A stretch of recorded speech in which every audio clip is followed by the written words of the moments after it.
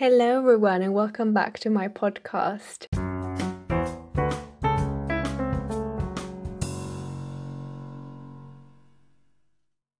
So let's jump right into it. We have spoken last week about Black Lives Matter, and I've kind of shared some of my reflections about what has happened and how I felt about it, and kind of connected it to some of the events that have happened this year in 2021.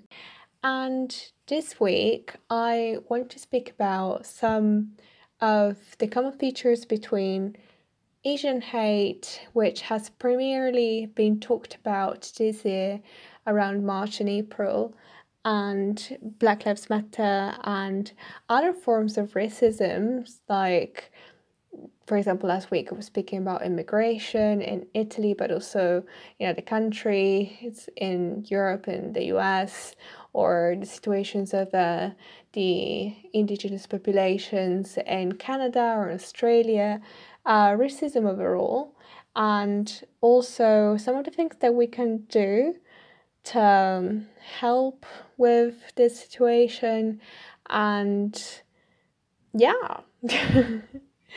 So let's jump right into it. I just wanted to mention that, of course, this week we've heard a lot about the Israeli and Palestinian conflict in the media.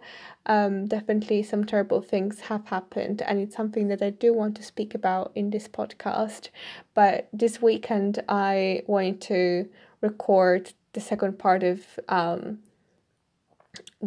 this topic, and definitely it's a topic that I want to share, that I want to speak about consciously, because it's the Israeli-Palestinian conflict is very complicated, and I think it's important to speak about it, especially as someone with my background, because of my studies I am able to understand why things are the way they are, why people are reacting in such different ways.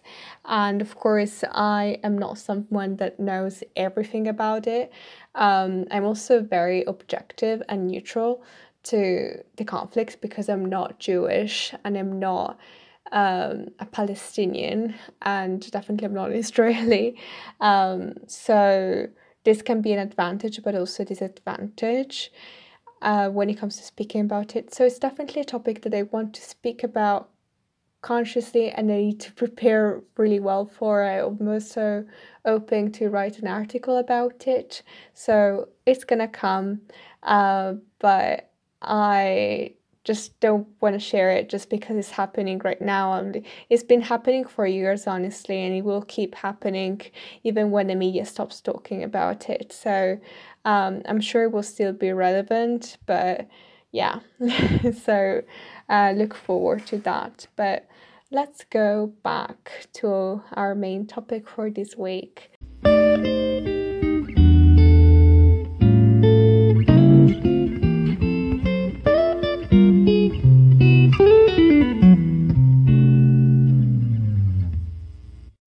So, when I speak about common features, I speak about things that all these different types of racisms that we have identified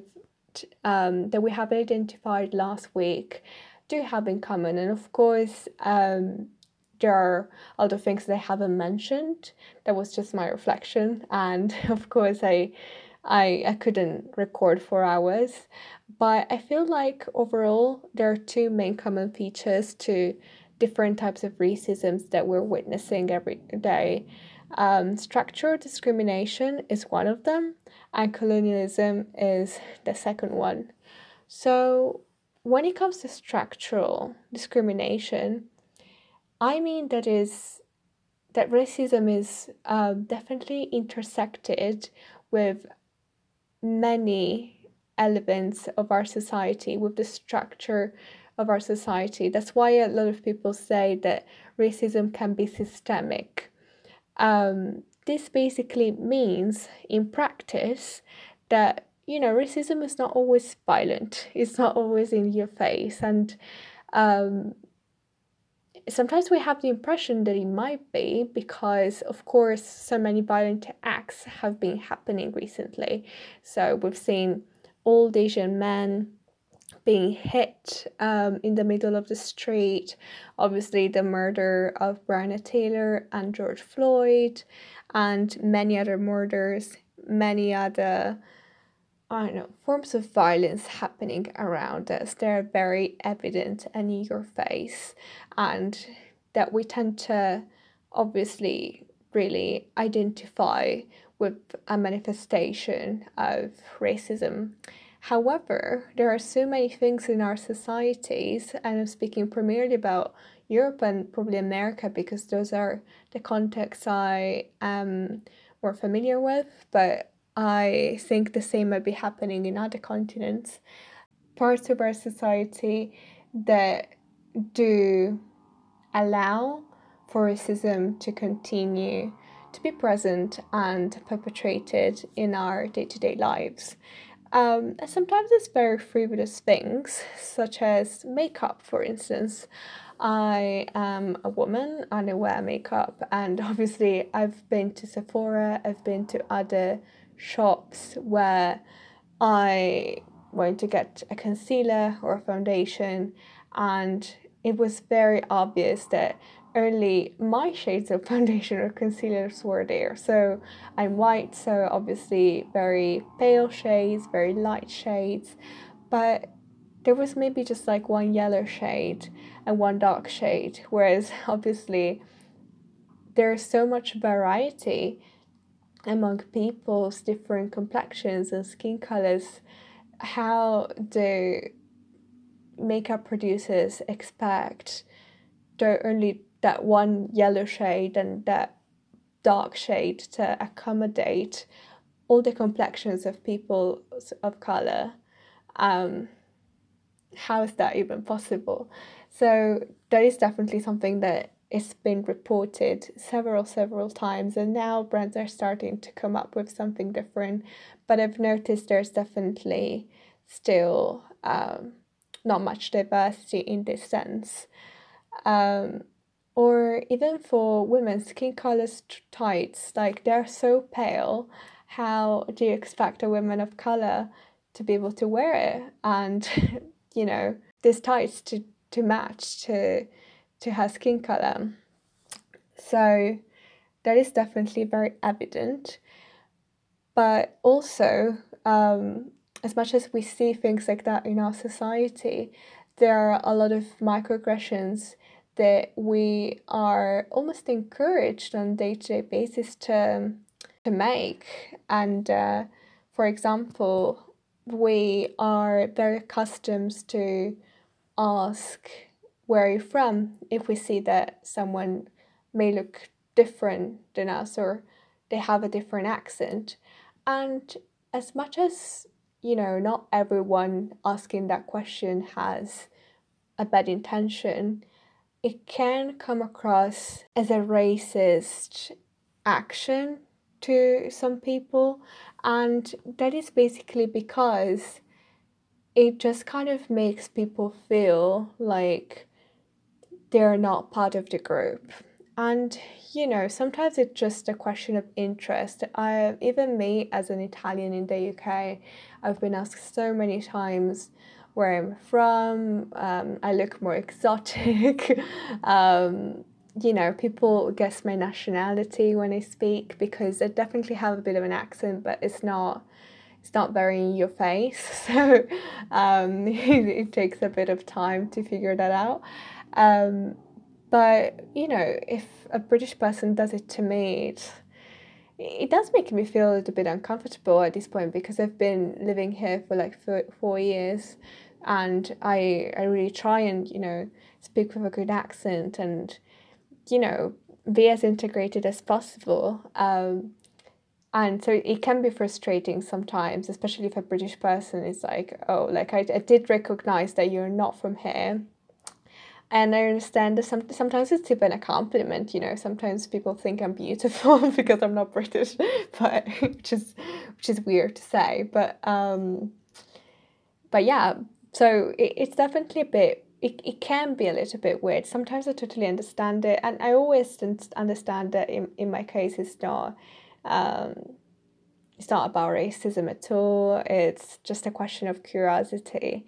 But if that makes me feel uncomfortable as a white person, as a European, a privileged European, just imagine how it can make a person of color feel, especially, if that question is being asked to people that have been born in America, people of color that have been born in America or in the UK or in other parts of Europe. So they're totally have the citizenship and they're totally like Italian or British or American, and they just have a bit of a different, basically they're just not white, and they're asked that question. And yeah, it can be a compliment. It can just be asked out of curiosity, but the way that people tend to perceive it is you're just not part of the group. It does not matter how hard you will try and mingle and integrate yourself. Your skin color will always give away the fact that you're different, and that you're not completely American, completely European, or completely whatever else just because you're not white, which is very sad, and it can make people feel really sad. And sometimes it's just a question of asking that question differently. I've watched recently a IGTV by Chris Lim, who is an influencer on YouTube and like on social media basically, and she's American, but she has Korean heritage. I'm not sure whether her parents or her grandparents were from Korea, and obviously she's spoken a lot about Asian hate in the past few months, and she was just explaining all of this in this IGTV and why that question is hurtful. And she was just saying, sometimes to just make the question a little bit more inclusive, you could just say, oh, what is your heritage, rather than where you're from, because like, especially in her case, she said that the problem is also that people can be really insistent. She said that in her life she's been asked, obviously, where are you from, but then when she would say like Texas, she was asked, okay, where are you really from? And it's obviously a bit weird to ask, but if you're just curious, you can just ask, what is your heritage? And she would have no problem with that. And of course that differs from person to person, and there are also people that like are don't really mind to reply to this question, but still there are a lot of people who do.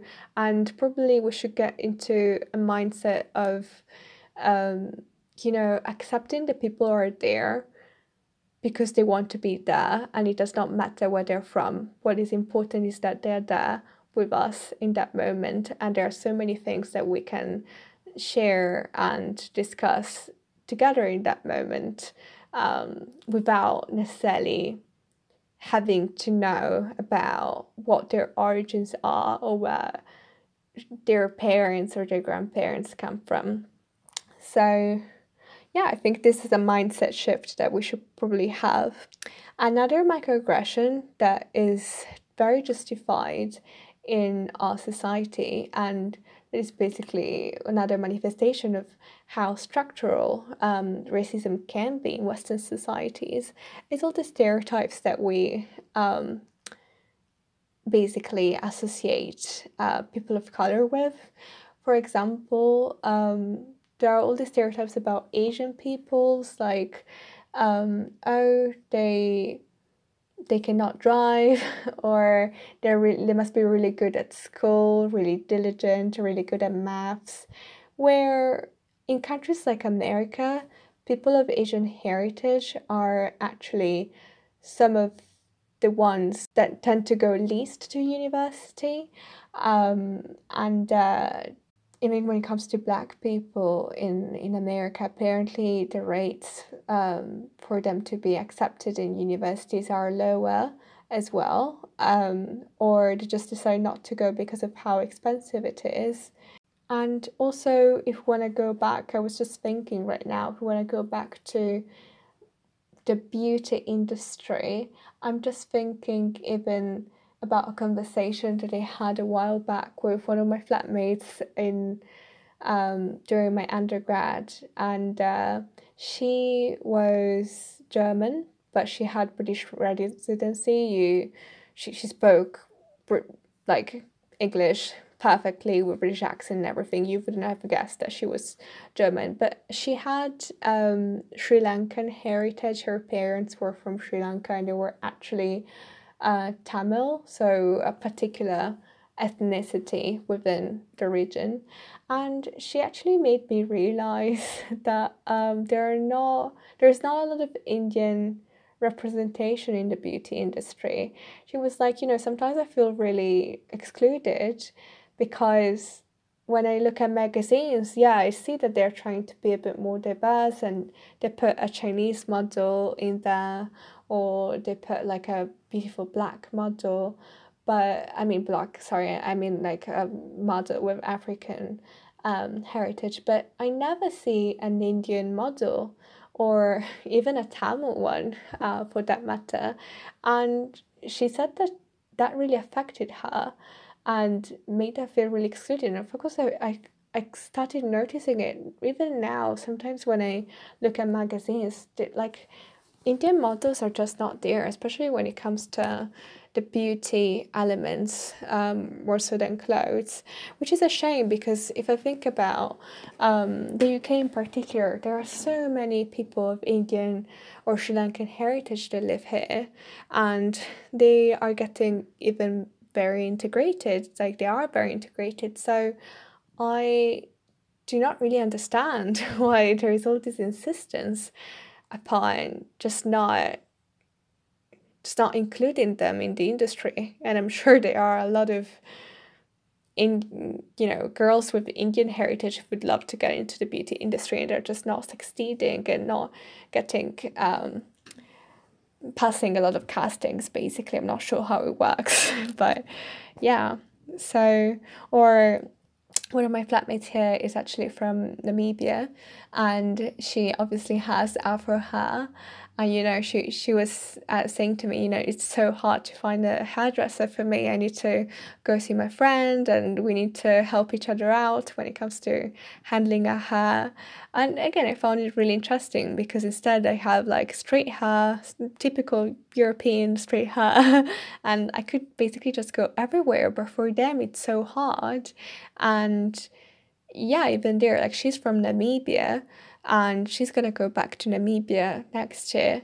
But there are so many girls and boys of African heritage living in Europe, in the UK, in America, and they just don't even know how to take care of their hair, which may sound frivolous, but at the end of the day, the way we choose to present ourselves to the world is a very political stand, and it's something that's very valuable and deeply affects our self-confidence. So I don't see why you wouldn't want to offer a service for so many of the people that live in your country like that. Or yeah.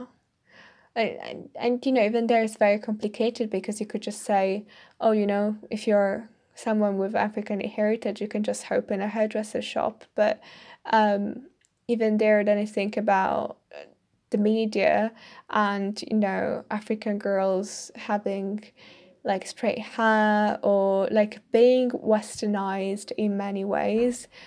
So, girls kind of grew up looking at that and thinking that that is the representation of what is beautiful. And of course, everyone wants to be beautiful and wants to be accepted. So, instead of taking care of their actual hair, they try and make their hair look like something that is not. So I'm definitely taking a tangent here, and we'll definitely need to do an episode at some point about the politics of the beauty industry because I'm really interested in it. But I think it just really shows that it's racism is really structural, and sometimes even in ways that you wouldn't really think about it. And the beauty industry in particular is like around us every single day. It's in the shows that we watch, it's in the streets, and it's literally everywhere. It's in advertisements. So it definitely has an impact when it comes to perpetrating microaggressions, racist microaggressions in particular.